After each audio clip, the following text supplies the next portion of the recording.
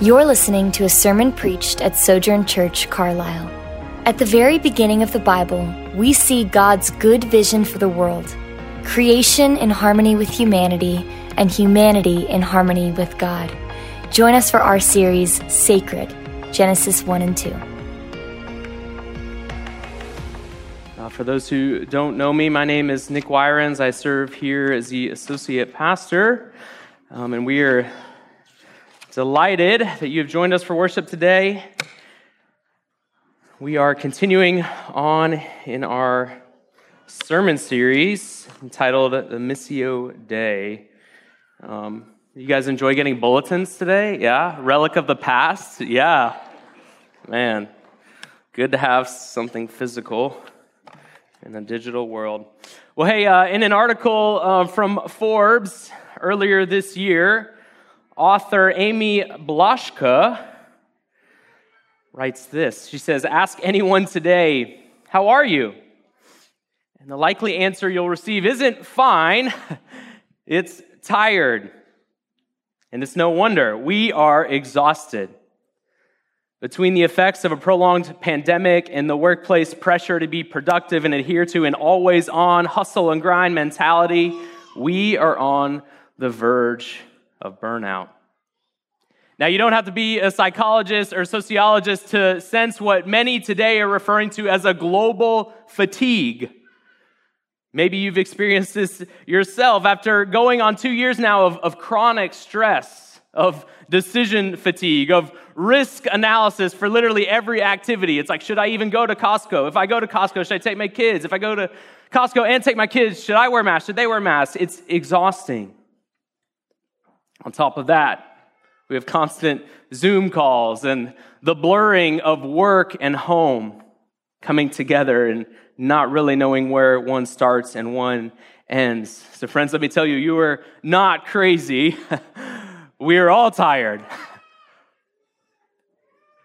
Most of us think we just need a nap, maybe an extra hour of sleep. Praise the Lord for daylight savings time. Yeah. But really what we more likely need, more than a little extra sleep, some more Z's, is a different kind of rest. Amy Blaschka, who wrote the Forbes article, she goes on to cite a physician and an author, Dr. Sandra Dalton Smith, who wrote a book entitled Sacred Rest. Here's what Dr. Dalton Smith says. She says, "Sleep is not the same thing as rest." That's why even after last night, you're like, I'm still exhausted, right? And right now, most of us have a deficit in rest because we don't understand the difference between sleep and rest.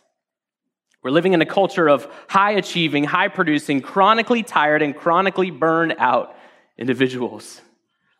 Every activity we do requires energy, and it's not all physical, or just physical, I would say.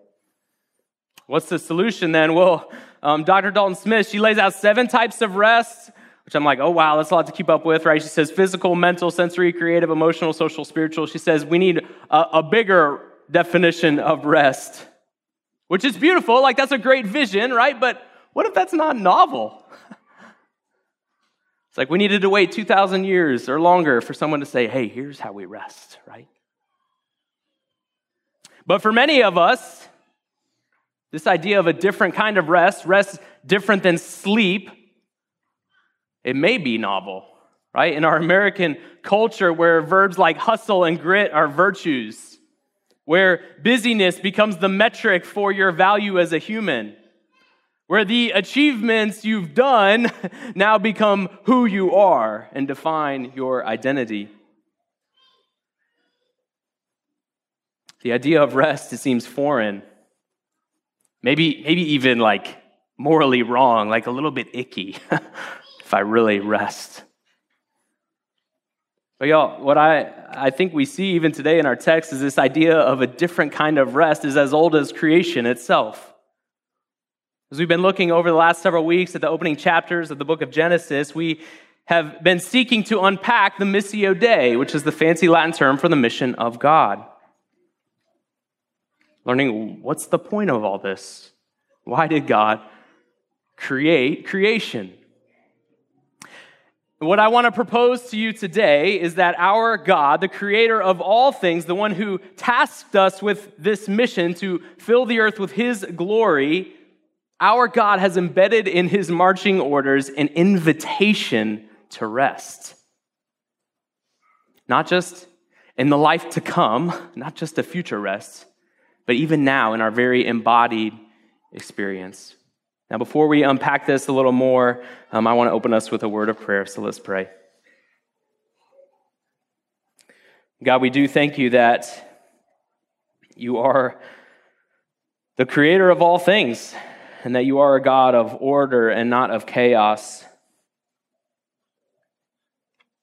We thank you, God, that you also are a generous God, that in your invitation to us to join us on mission with you, you also give us an invitation to rest. You give us an invitation to enter into peace and comfort in you and allow our work and the mission that you've called us to flow from that. Pray, God, this morning that, if anything, we as a people would experience a rest that can only come through you. Pray this in the name of the Father, Son, and Holy Spirit. Amen. So our passage today in Genesis, it shows us a picture of God resting. God completed all his work of creation, then he takes a step back, takes his hands off in a sense, and he rests. This modeling of rest in Genesis 2, verses 1 through 3, it later becomes the foundation for a practice that God's people practice for millennia called the Sabbath. You likely have heard this word, if not in Scripture, from the practice that still remains for many who practice Judaism today. In the Christian faith, though, there are many questions revolving around the Sabbath. First is, does the Sabbath remain for Christians? Is it right to practice the Sabbath? Or on the flip side, is it actually wrong for us to practice the Sabbath? Do we call it the Sabbath or the Lord's Day? Should we practice it on Saturday, as was tradition in the Old Testament, or do we practice it on Sunday, as many New Testament Christians did? Now, we won't have time to unpack all these questions, but I'm happy to talk through them more if you do have questions. But this morning, I am going to encourage you to consider the Sabbath or the Lord's Day. I'll use those synonymously if you desire. I'm urging you to consider the Sabbath as an invitation to God that still remains for our formation. In an article called The Theological Significance of the Lord's Day for the Missional Church, not super zesty there, but great quote, so we'll go for it anyways. Darrell Guter, he says this: building on the pervasive Old Testament emphasis upon Israel's vocation as witness, and expounding the New Testament's emphasis upon the expansion of that witness to the whole world. So he's saying in the Old Testament, we see that Israel, God's people, had a specific call to carry out God's mission, Missio Dei, that continues in the New Testament, okay, and it's expanded to go to the whole world. You guys with me? Yeah? Okay. We can recognize that the observance of the Sabbath day is God's gift for our formation, for our missional vocation on the other 6 days. We cannot be about our mission, the Missio Dei, the mission of God that we've been given. We cannot be about our mission if we are not in a process of discipline and formation. What Guter is arguing is that missionality, which is one of our 3 values, it flows out of our formation that we experience through the Sabbath, through the Lord's Day, through intentional rest.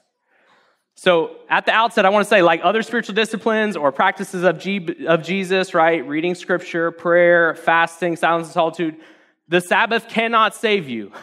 It does not save you. But I hope that together, as a church, we can consider what this practice might do for our formation and our following of Christ. So let's start. You can follow along in the outline in your bulletins. We'll start with understanding the Sabbath. So first, just real quick definition. What is it? The Sabbath is a 24-hour block of time where God's people stop work, delight in creation, and worship God. The Sabbath is a 24-hour block of time where God's people stop work, delight in creation, and worship God. We'll unpack that more as we go. but that's the definition that we're working with. So what does God's word say about it, right? What does God's word say about the Sabbath? The first thing we see in Scripture is that Sabbath is commanded. Look at Exodus 20, verses 8 through 11. It says, "Remember the Sabbath day to keep it holy. You are to labor 6 days and do all your work, but the seventh day is a Sabbath to the Lord your God. You must not do any work, you, your son or daughter, your male or female servant, your livestock, or the resident alien, the foreigner who is within your city gates. For the Lord made the heavens and the earth, the sea, and everything in them in 6 days. Then he rested on the seventh day. Therefore, the Lord blessed the Sabbath day and declared it holy." And just a reminder, this comes in the 10 Commandments. This is the fourth commandment, right? Now, there is complexity, right, with relating us as New Testament Christians with relating to Old Testament law, but the 10 Commandments are pretty standardly regarded, right, in the Christian tradition as a generally good moral code to uphold, right? It's like, we're great with saying like, well, yeah, we probably shouldn't kill people. Or, yeah, maybe I shouldn't covet other people's stuff. But then we get to rest and we're like, hold on a second. Wait a second. That can't be right? That's in the 10 Commandments. Now, it's fascinating to me, right, that the Sabbath is the only quote-unquote spiritual discipline or practice of Jesus that's in the 10 Commandments. Like, why is that so? Right? It doesn't say, thou shalt read Scripture, thou shalt have your quiet time, thou shalt do your daily devotional. There's not all those things, but the Sabbath is commanded. What's crazy, y'all, this isn't just like a one-off thing. It's like God didn't do this, and he's like, well, later I'll throw some other things in there, right? Look at Deuteronomy 5, 12 through 15 with me. This is where God is reminding God's people of the covenant with them. And what's interesting is we actually see there's a little bit of a change here in the language, right? So now we move towards seeing that Sabbath is resistance. Sabbath is resistance. Look at what God says when he restates it. He gives the command, so we're not going to read that again. And then verse 15, he says, "Remember that you were a slave in the land of Egypt.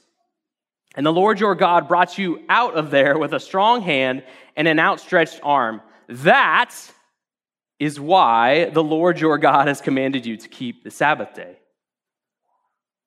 Well, earlier, God said it was about creation. So God's added a new layer, in a sense, to the practice of Sabbath, one that says the Sabbath serves as a reminder that you are not slaves anymore. Slaves don't get Sabbath, y'all. Slaves don't get to rest until the job's done, but the irony is the job is never done, right? Now, as God's people, the Old Testament Israel, they're freed from slavery. The Sabbath now serves as a reminder that they're free. For generations, the Sabbath marked to them, God's people, that it was an act of resistance for them. It was an outward expression that let any culture know that they belong to God. It was a mark for the Babylonians. It was a mark for the Romans, right? The Romans talked about how lazy the Jews were, and the Jews were like, no, like we're doing this on purpose, right? It's like, not that we're lazy, it's like this is intentional. God's people, by practicing the Sabbath, it showed that they were set apart by God. And as such, they set apart a day for themselves to remember that reality, to remember and remind themselves that they were no longer slaves. And y'all, the same, I would argue, is true of Sabbath or the Lord's Day today. It can serve as a reminder that you are no longer a metaphorical slave, but are set free in Christ. In his book, Ruthless Elimination of Hurry, John Mark Comer, he writes, Sabbath is an act of rebellion against Pharaoh and his empire, an insurgency and an insurrection against the isms of the Western world, globalism, capitalism, materialism, all of which sound nice but quickly make slaves of the rich and the poor. Sabbath is a way to stay free and make sure you never get sucked back into slavery or, worse, become the slave driver yourself. Like other ascetic practices or practices of stopping or putting off, like fasting, silence, and solitude, Sabbath is a way for us to put off, in a sense, the cultural forces that influence us more than we know and more than we realize. so that we can remember that we're not slaves to those things anymore. So Sabbath is commanded, Sabbath is resistance, and then in line with what we've been looking at all throughout this series, I would argue Sabbath is image-bearing. Sabbath is image-bearing. Look at our text again today. It says, so the heavens and the earth and everything in them were completed. God finished the work. On the seventh day, God had completed his work that he had done, and he rested on the seventh day from all his work that he had done. God blessed the seventh day and declared it holy, for on it he rested from all his work of creation. Now, if you've been tracking with us all throughout Genesis 1 and 2, we've been arguing that as God's image bearers, we look like and have some of the characteristics that God has. Okay, right? We talk about God being triune, which means God is in community in eternity past and eternity future, right? Father, Son, and Spirit, always in community and perfect harmony. God creates us out of that and creates us for community. So in our community, we are image-bearing. God is also rational and a reasoning God, right? He is a God of order. He has purpose for all of his creation. So too does humankind have the capacity to reason and make sense of the world. God works, right? He works in his creation. So too we are created as image bearers to work. Friends, I think as we look at this text, like the same logic applies. God rests. Not because he's tired, but God rests. Now, we often hear oh yeah, Sabbath is modeled for us by God, but what I'm arguing is that it's deeper than that. That God is not just modeling it for us, but that in God there is rest. So as his image bearers, when we rest, we are imaging God and showing people that there is rest in the one who created us. So we see in Scripture, the Sabbath is commanded, Sabbath is resistance, and Sabbath is image-bearing. I realize those are all Old Testament references, but I got verses, so if you want to talk New Testament, see me after. I think the call remains, friends. The invitation remains. So we have to ask the question, looking at the scriptural evidence then, do we need to practice this, or should we, or does it still remain? And I think the answer is yes. But again, like any spiritual discipline, like any practice of Jesus, reading scripture, prayer, fasting, silence and solitude, Sabbath does not and cannot save you. But friends, as I've studied the topic more and more, I think it's a beautiful invitation from our God who made us to enter into a rest for our mind and our bodies and souls. I think it's an invitation that if we were to take this seriously, that it may help to realign our hearts and our minds to the Lord. I think it would cultivate flourishing in our lives and the lives of others through a practice that what we do, it calls into question all these isms, workaholism, consumerism, materialism, and more. Now, it's baffling to me, right, that we, myself included, resist this invitation. God says, hey, are you tired? Come enter in. And we're like, no, I'm not going to put myself under the law again, right? It's that's not the point. You are free from the law. But I think then when we see resistance in our own hearts, right, that shows us, well, maybe the issue is not necessarily with the practice, and the issue is with me. Right? As I've just recently tried to step into intentional times of Sabbath, I've realized, the problem is me. I am the one that's addicted to being busy. I'm the one that can't slow down. I'm the one that finds value in the things I do or the things people think about me more than God, right? The issue is with my misaligned heart and not with the practice itself. So what if we did? What if we saw Sabbath as an invitation, as a way to break the chains of our culture of overwork, of overstress, of over-identifying with the things we do? I think writer Dennis Olson, he says it beautifully. He says, the Sabbath offers rich resources for fundamentally reshaping our view of time as it integrates and balances the way we relate to all our primary connections in life. Our relation with God, with other humans, with non-human creation, and even with ourselves. So even though the Sabbath is primarily about stopping work, what Olson is arguing, and I would join him in saying, is it doesn't just bring balance to like having the work-life balance, right? It actually brings health and vitality to every aspect of our life.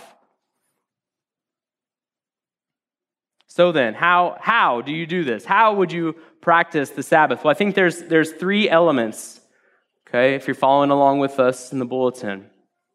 Stop work, delight in creation, and worship God. So the first, stop work. The idea here is to stop work, right? Both paid and unpaid. Okay, if you crunch numbers all day and then go home and mow your lawn, right, that's unpaid work. No one's paying you for that, right? I mean, maybe that's your side hustle, maybe, I don't know. But it's stopping work, both paid and unpaid. The Sabbath isn't a chore day. It's an invitation to set work down.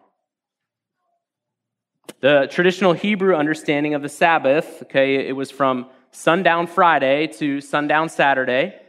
Some Christian traditions, Seventh-day Adventists, if you've ever heard of them, they hold to that, right? So they still practice that Friday night to Saturday night, and then they worship on Saturday night.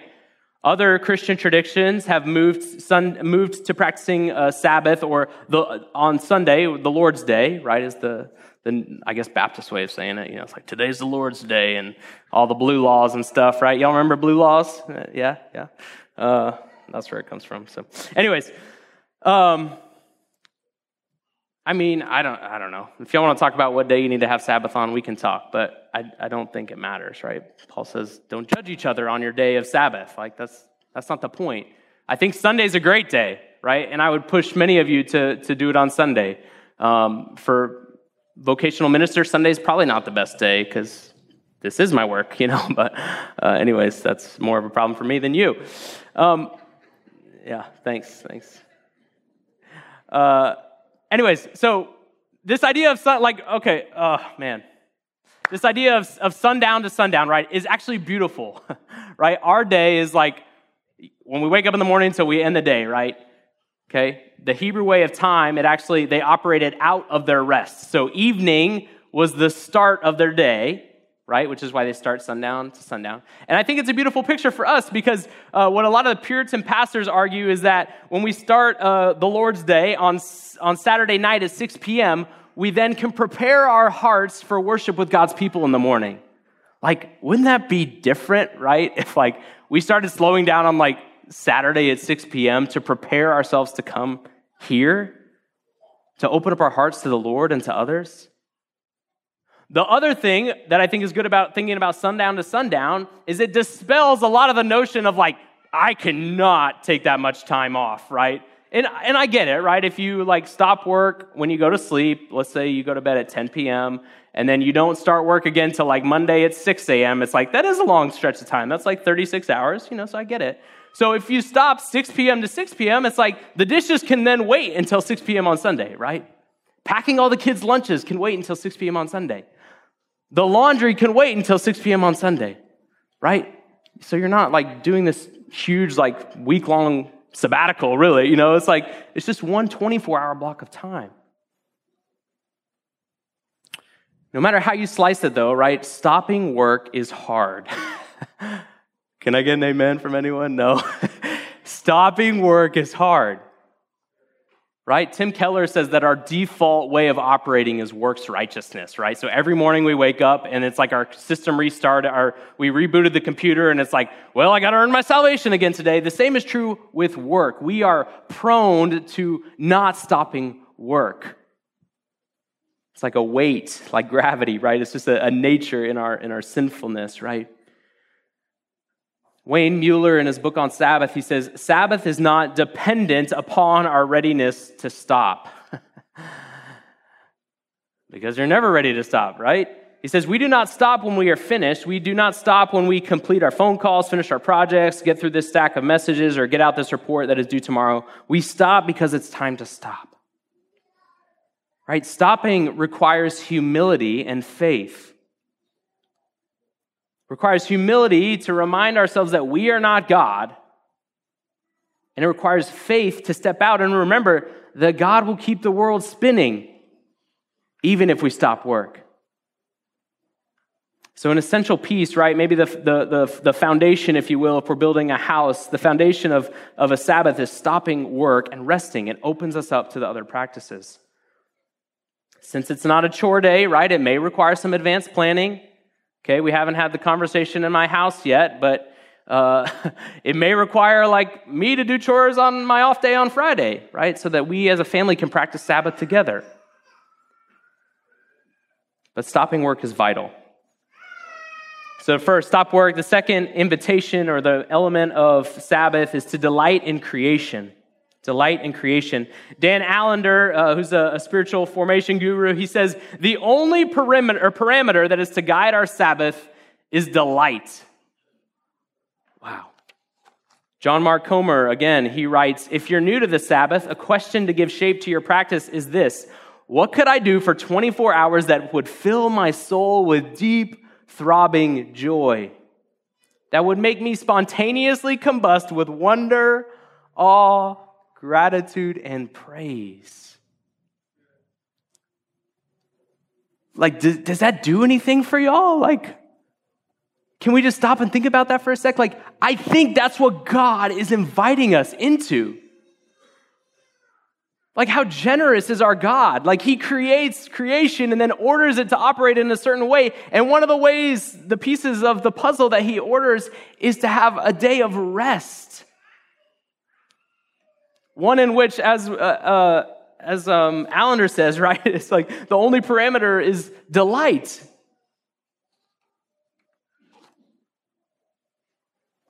I think it's beautiful that God invites us to this.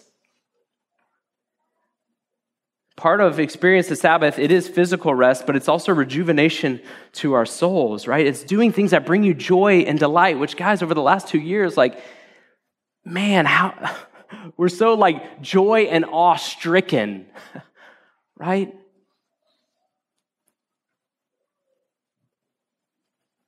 It's doing things, friends, that bring you joy and delight. Maybe it's watching a movie with a friend, or going on a walk with a roommate, or maybe it's just enjoying a great meal with your family. If you want to enter into this, like, make a list of things that delight you and bring you delight, and then do those things. Now, a few encouragements, okay, if we can kind of, I'm not trying to create a Mishnah for you. You know, if you know about the Mishnah, they like wrote laws around the law so they wouldn't get too close to the law, right? I'm not creating a Mishnah, just some things to think about, right? One, I would say consider how you can spend time enjoying God's creation. Enjoying God's like physical creation, the things God created, right? Man-made things are great, and I do believe that we can enjoy them on the Sabbath, you know, things like art, music, books, movies, what have you. But there is something that happens to us when we spend time in nature that reminds us how powerful God is. There's this new idea, being empirically shown, which is crazy, but it's called soft fascination. Has anyone ever heard of soft fascination? You know, it's like not total fascination, just a little soft fascination. A lot of like productivity people and scientists talk about this, and so they're looking at it from the angle of like, well, if we can get our workers to have soft fascination, then they'll go and be like more worker bees for us and do a better job, right? That's not what I'm encouraging, but there is a reality to this idea of soft fascination where we like go and experience nature, and it brings just a tiny sense of awe to us as human beings because it reminds us of who God is and what He's created. Right? And what's beautiful is when you go and enjoy nature, right, there's no pressure there. Like the trees aren't sending you any emails or Slack messages, right? The squirrels aren't hitting up your voicemail telling you they need reports from you. The dew on the grass, like it's not like drowning you, right? It's like, man, there's something about like the rustle of the leaves and the feeling of the warmth of the sun on your chest, or maybe feeling the cool breeze on your neck, that it brings awe in us because it reminds us of God and His creation. The other day, like my son like was having a full-on three-nager meltdown, like screaming on the floor, inconsolable, you know, like when they're really rational and nothing fixes them, right? It's like, great. So I grabbed him I'm stronger than he is, so firmly, right? I grabbed him, and we went outside, and we sat on the porch, and he stopped instantaneously. It was the craziest thing. After 10 minutes, I was like, all right, buddy, you want to go back inside? He's like, no, 5 more minutes. And we just sat there, like literally sat there. Whether he was like softly fascinated, I don't know, but like there's something about creation that is calming to our souls. I know some of you, you're indoor cats like me, like you're like, I don't want to go in nature, right? As soon as I'm out there, I'm sneezing and it's sweaty and like stinky. I get it. 15 minutes, right? Go sit on your porch for 15 minutes, watch the leaves rustle. Go touch the bark on the tree. Like, I don't know, but enjoy and be fascinated. Like He's inviting you to experience awe. So consider how to spend time enjoying creation. And then consider how to limit your screen usage on Sabbath or the Lord's Day for you Baptists. Us Baptists, I don't know. Consider how to limit your screen usage, and specifically your phone. Okay, I could talk to you guys for hours. I love reading about technology and its impacts on us and how I would argue it deforms us. That's for 35 sermons later. It's 35 sermon series. I haven't put it together yet, but it's in process. Anyways, pray about it, Pastor James. Okay, so our phones, not only do they have an amazing, or screens in general, they have a way of creating hurry within us. They also are time sucks, right? They suck time from us. Sorry. They suck our time away. Like, just we don't get it, right? Like, it's just gone, right? In all the Facebook papers that's come out, right? I think there's a survey that like 1/3 of all social media use is unintended, which means like we all want to spend 1/3 less on our social media is what that means, right? If it's unintended. It has a way of just taking our time away. I know I've shared these stats before, but just to put them on your brain again, the average phone user spends 2.5 hours a day on their phone. 2.5 hours. If you're a millennial, that number's 5. Gen Z, I don't have stats on you, but it's probably not less than 5, sorry. Average, right? Some of you guys have healthier relations to your technology than others, and some of you have utility to your phone, like Coffee Wrench blows up all the time, right? It's like 5 hours on the phone is talking to customers, right? There's utility to our phones, but nonetheless, all right, let's if you're like, small things don't help us see the impact, okay? So let's do some math here. If you spend 5 hours a day on your phone, that means in the span of a year, you spend 76 days on your phone. Right, yeah, that's brutal. That means every 5 years, you'll spend 1 year on your phone. An entire year, like 24 hours a day. If you're spending 5 hours a day on your phone, every 5 years, you'll spend 1 year on your phone. I say that not to condemn you, like, I'm not that much better than any of these stats either, right? It's like, but I say that because the phone, our phones, our screens, they have a way of hurrying us up and taking our time away. Just think about that. If you spend 5 hours a day on your phone, if you cut your phone time down by cut it down by 2/3, you've redeemed a whole year's worth of Sabbath. You guys tracking with me? You've redeemed a whole year's worth of Sabbath days. So it's not about not having having the time. It's like we allow things to take our time, maybe even unintentionally. So the point of Sabbath altogether, guys, the reason I think it's important to think about that is that Sabbath slows us down, and it actually helps us to operate on biblical time. Right? It was a slower culture, right? And that's not a bad thing. So when we can get out of or limit or consider how to limit our screen usage, it can slow things down for us. So consider how to spend time enjoying God's natural creation. Consider how to limit screen time use. And then consider how you can set the day apart, right? So God, if you remember in our passage today, right, God stopped work. He blessed the day. Stay with me. Here we go. He blessed the day. He blessed the day. Yeah, so I'll get you back. He blessed the day. Okay, and then he set it apart.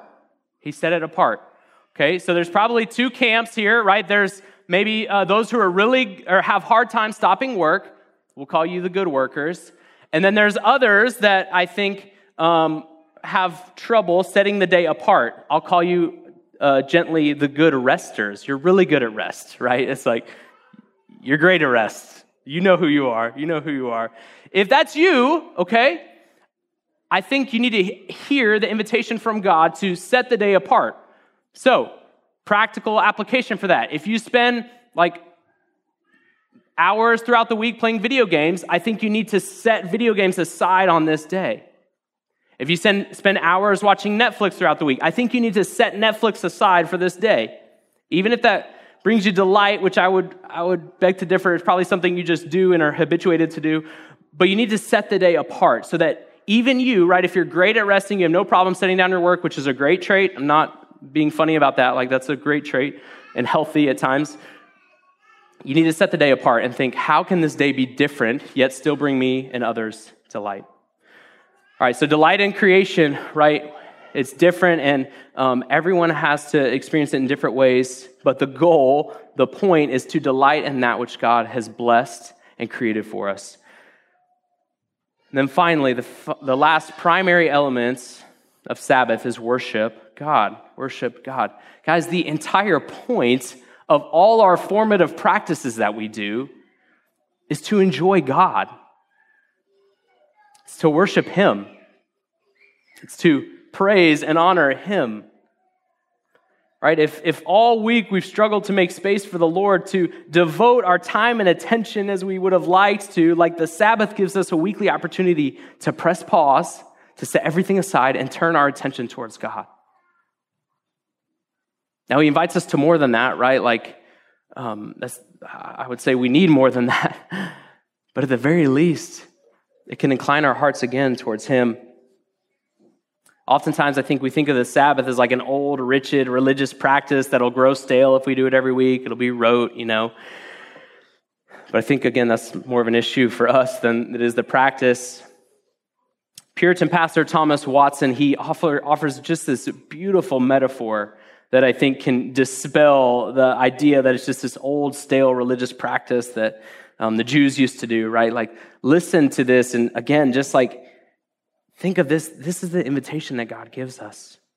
He says, when the falling dust of the world has clogged the wheels of our affections that they can scarce move towards God, the Sabbath comes and oils the shells, no idea what shells are, but maybe the wheels, oils the shells of our affections, and they can move swiftly on. God has appointed the Sabbath for this end. And hear this, the heart, which all the week was frozen, on the Sabbath melts with the word of God. The Sabbath is a friend to religion. It files off the rust of our graces. It is a spiritual jubilee wherein the soul is set to converse with its maker. Friends, practicing the Sabbath or the Lord's Day, I think we have a great opportunity to begin, as I said earlier, to incline our hearts towards worship of Him. Right? Again, it's like, what if we shook off all the rust of our graces, as Thomas Watson says, starting Saturday night at 6 p.m.? What if we opened our hearts to the Lord as we prepare to gather with our brothers and sisters in Christ to hear from God, and then also to engage with others on Sunday morning?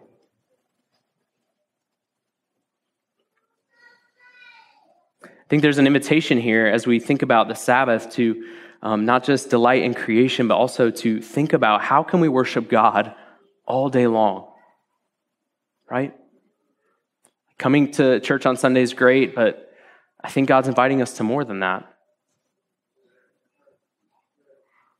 Maybe there's an invitation for you as a family to sit and read a psalm before dinner, to spend time in prayer. Or to ask each other, how did God speak to you today? What delighted you today? What brought you joy in our Sabbath? And how did that make you think about God? Maybe practicing the Lord's Day for you is practicing fixed hour prayer, where at 9, 12, and 6, you just stop and you pray to incline your heart to the Lord. Maybe it's picking up the ancient practice of silence and solitude, where When the kids are down for a nap, you just sit on the porch for 15 minutes, no phone, no iPad, no book, no Bible, no journal, just you in a chair looking in nature and listening to God. Friends, the final piece, the goal, the telos, as we've been saying throughout this sermon, the telos of the Sabbath is ensuring that we stop, we delight in creation, and most importantly, that we worship our God. I think as we consider that, what does it mean to worship God? One of the beauties is that turns us to think about how we can find an ultimate Sabbath rest, right? Paul says that the Sabbath is a shadow of the things to come. Right? The shadow is not the thing in itself. It shows you that there's something greater. Jesus, if you remember, he constantly had run-ins with the religious leaders of his day. And a lot of those run-ins happened on the Sabbath. Like they were always bumping each other's heads on the Sabbath. And these guys were great can I say sabbateurs? I don't know, Sabbathers? Right? They were great at practicing the Sabbath, so much so that they had this like rule book that you had to follow, and if you didn't follow it, you were out, right? But the problem that Jesus is addressing with them time and time again is that they thought practicing the Sabbath perfectly, hedging their bets with the Mishnah around the Torah, around the law, they thought if they practiced it perfectly, then God would love them. That's not the point of the Sabbath, friends. Jesus tells them time and time again, one, that he is Lord of the Sabbath, and then two, that Sabbath is made for man, not man for the Sabbath, right? The Sabbath is not some new slavery that they're entering into. What we see, I think, as Jesus talks about himself and identifies himself as the Lord of Sabbath is that we will never experience real rest until we experience a soul-level rest. Do you hear that? A body in motion stays in motion, right? I know, is that my wife's in the back, but some science thing says that. Who knows? No one? Need Molly Scardinus, where's she? What? Body at rest stays at rest. What is that? Body motion?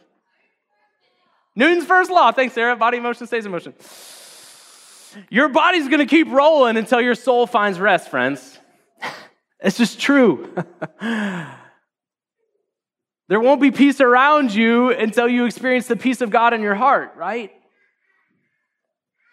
True rest can only be found in Christ. We see that in Hebrews 4, 9 through 11. It says, "So there is a special rest still waiting for the people of God.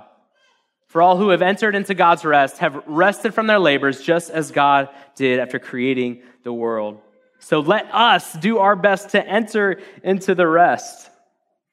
Right? There's an act of entering to it. We think it's just going to happen, right? Again, but our default is to work and work for our salvation.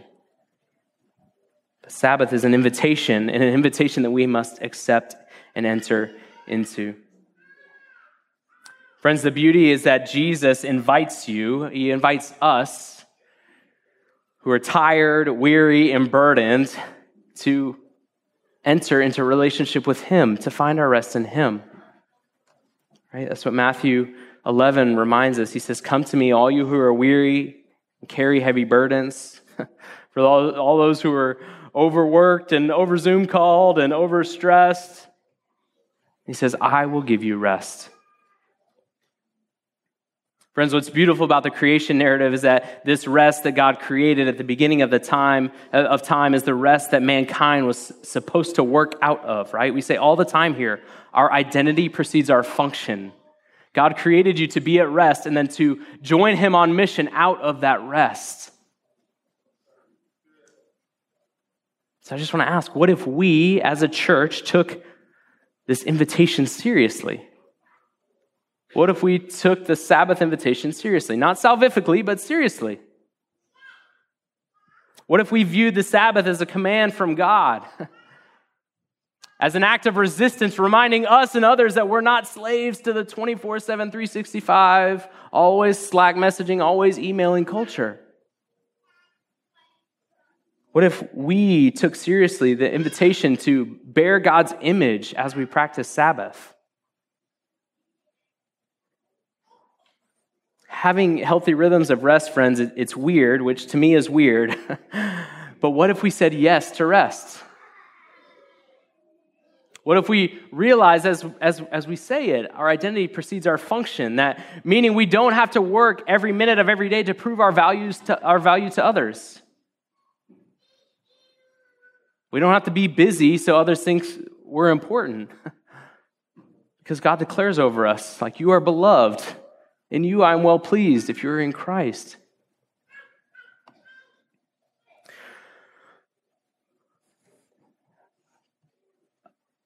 I think I'm probably the great nuancer in this pulpit, right? Like, very gentle invitations. So this is a stronger invitation for you. We have 7 weeks left in the year, and I want to encourage you to think about what would it look like for me to practice Sabbath for 7 weeks. Just think about it. Some churches do like that money back guaranteed for your giving. Well, I guarantee I'll give you more stress and work if you get to the end of this and you're like, nah, that was trash. I hate Sabbath. Like, okay, I'll help you be tired again. Like, that's fine. I'll give you your tired back guarantee, right? What if we saw this invitation and thought about the fact that, like, hey, maybe God is inviting us into something greater, rather than being always on, always working, always hustling. What if we were experiencing this invitation to rest in Him and operate out of that rest? Friends, if you have no idea where to start, one of our deacons, Joe Thomas, he put together this amazing guide that our community groups went through in the spring. I'll put the link on the screen for a couple minutes. You can go to sojournchurch.com/CG Sabbath Guide. This can be used corporately or as individuals. It's a great resource. Like, I would encourage you, like, don't wait till Friday to download it and look at it, right? Like, go home tonight and, like, look at it and say, okay, like, what would it look like for me to try this? Just try it, you know? Just try it. See it as an invitation, right? It's like a friend says a restaurant is great. You know, at least try it, right? If you hate exotic burgers, like, okay, that's fine. At least you tried it, right? You know, it's like, if you hate Sabbath, okay, at least you tried it. I think you'll probably like it, and it might be better for you than you think. But it takes time too, right? It's a practice. Church, what's beautiful is that every week we gather together as a body of Christ to celebrate the rest that we have in Christ.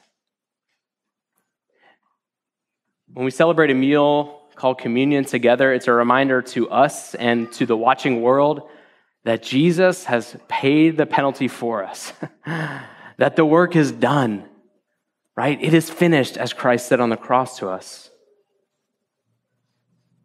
You don't have to prove your value to others. You don't have to work all the time, 24/7, so that others think you're important, right? God declares over you, if you're in Christ, that you are important, that you are a beloved son or daughter of the King. When we practice this meal together, it's actually it's a looking back, but it's a looking forward. It reminds us, too, of the Sabbath rest that we will enter in one day. No more fears, no more anxieties, no more just overwhelming stress all the time, right? We'll experience pure peace and joy as we worship God together. If you'd like to participate in this meal, there's individual servings of communion in the pew backs. You can grab those and we'll partake together. On the night that Jesus was betrayed, he was eating with his disciples. He took bread, he blessed it and broke it and gave it to his disciples, and he said, "Take and eat. This is my body. Let's take and eat this bread together."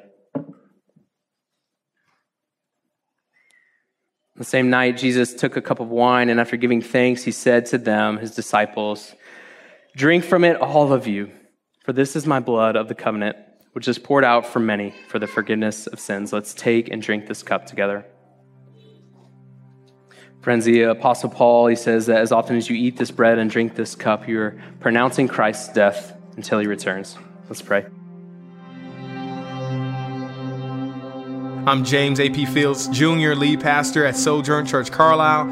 Thanks for listening. We're a church that is rooted in the community of South Louisville, and we are seeking to advance the gospel of Christ in South Louisville and beyond. For more sermons, info about our church, and ways you can support our ministry, visit sojournchurch.com/Carlisle, CARLISLE. God bless.